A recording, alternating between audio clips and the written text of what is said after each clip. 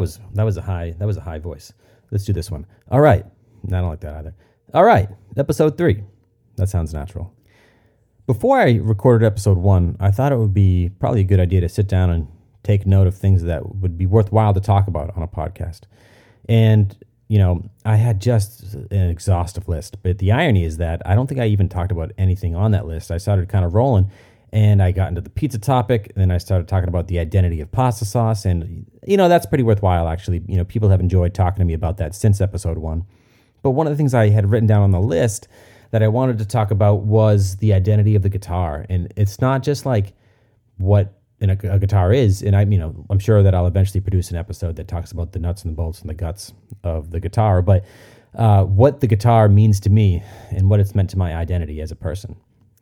And pretty specifically, I'm talking about the memory of looking in the mirror wearing the first guitar that I owned. It was this awesome Greco hollow body that I still have today. It was gifted to me for Christmas by my older brother. And I look back on that gift, and it was like above any other gift price-wise or anything that we've ever given each other before or since. It's a very meaningful gift, and a gift that I'm not sure he knows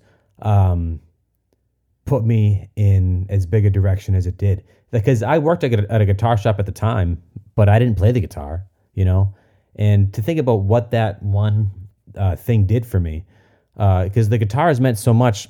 Obviously, I've written probably 100 songs, and I've played to, probably over 1,000 people, dozens and dozens at a time. But the guitar, and sure, I have a guitar for the most part that I've toured with forever. That is not that first guitar that I bought. It's this other Martin that I own, but the guitar as a concept is something that has brought me all across the country and has allowed me to go from who was probably like a really ignorant, cocky little piece of junk kid to, at least a somewhat mature man. Because I think back again to that first time wearing that guitar and looking in the mirror and thinking, who are you and how is this going to affect your personality moving forward? And it did. It really affected me in a positive way. Because I think back now to the Lightning days that are probably kind of wrapping up or have been wrapped up since COVID.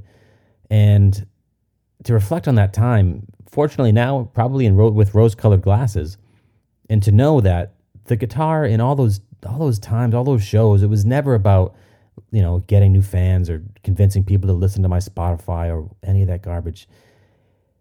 All those gigs were really just opportunities to pay for my exploration of this country, to make friends and to meet friends in Nashville, in Florida, in Alabama, and Los Angeles, San Francisco. I think the farthest date I ever played was San Francisco, I guess, but I had been there previously. But the guitar brought me to, I think, Olympia, Washington.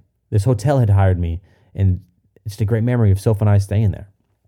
But I think back to having this awesome night in Kearney, Nebraska of playing. And sure, I think I probably played for 30 people. But thinking about that night and meeting those people and getting to know them, and then driving with Soph the next day to this town called Burlington, Colorado, because we had the day off. What a memory. Sitting in the back of that car, it was the 4th of July, and waking up to reality and seeing that Soph and I were just in the middle of nowhere watching the fireworks. In a town that didn't know us, that owed us nothing, and that we owed nothing to.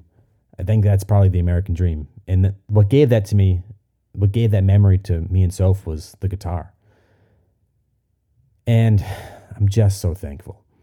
And anybody that kind of knows me in my real life now knows that the guitar has taken on a completely different purpose in my life. I'm kind of at a stage where I am really enjoying and I'm feeling fulfilled working with my hands, and the ability to sit down and plan and build and carve out a guitar from tree stump to finished product.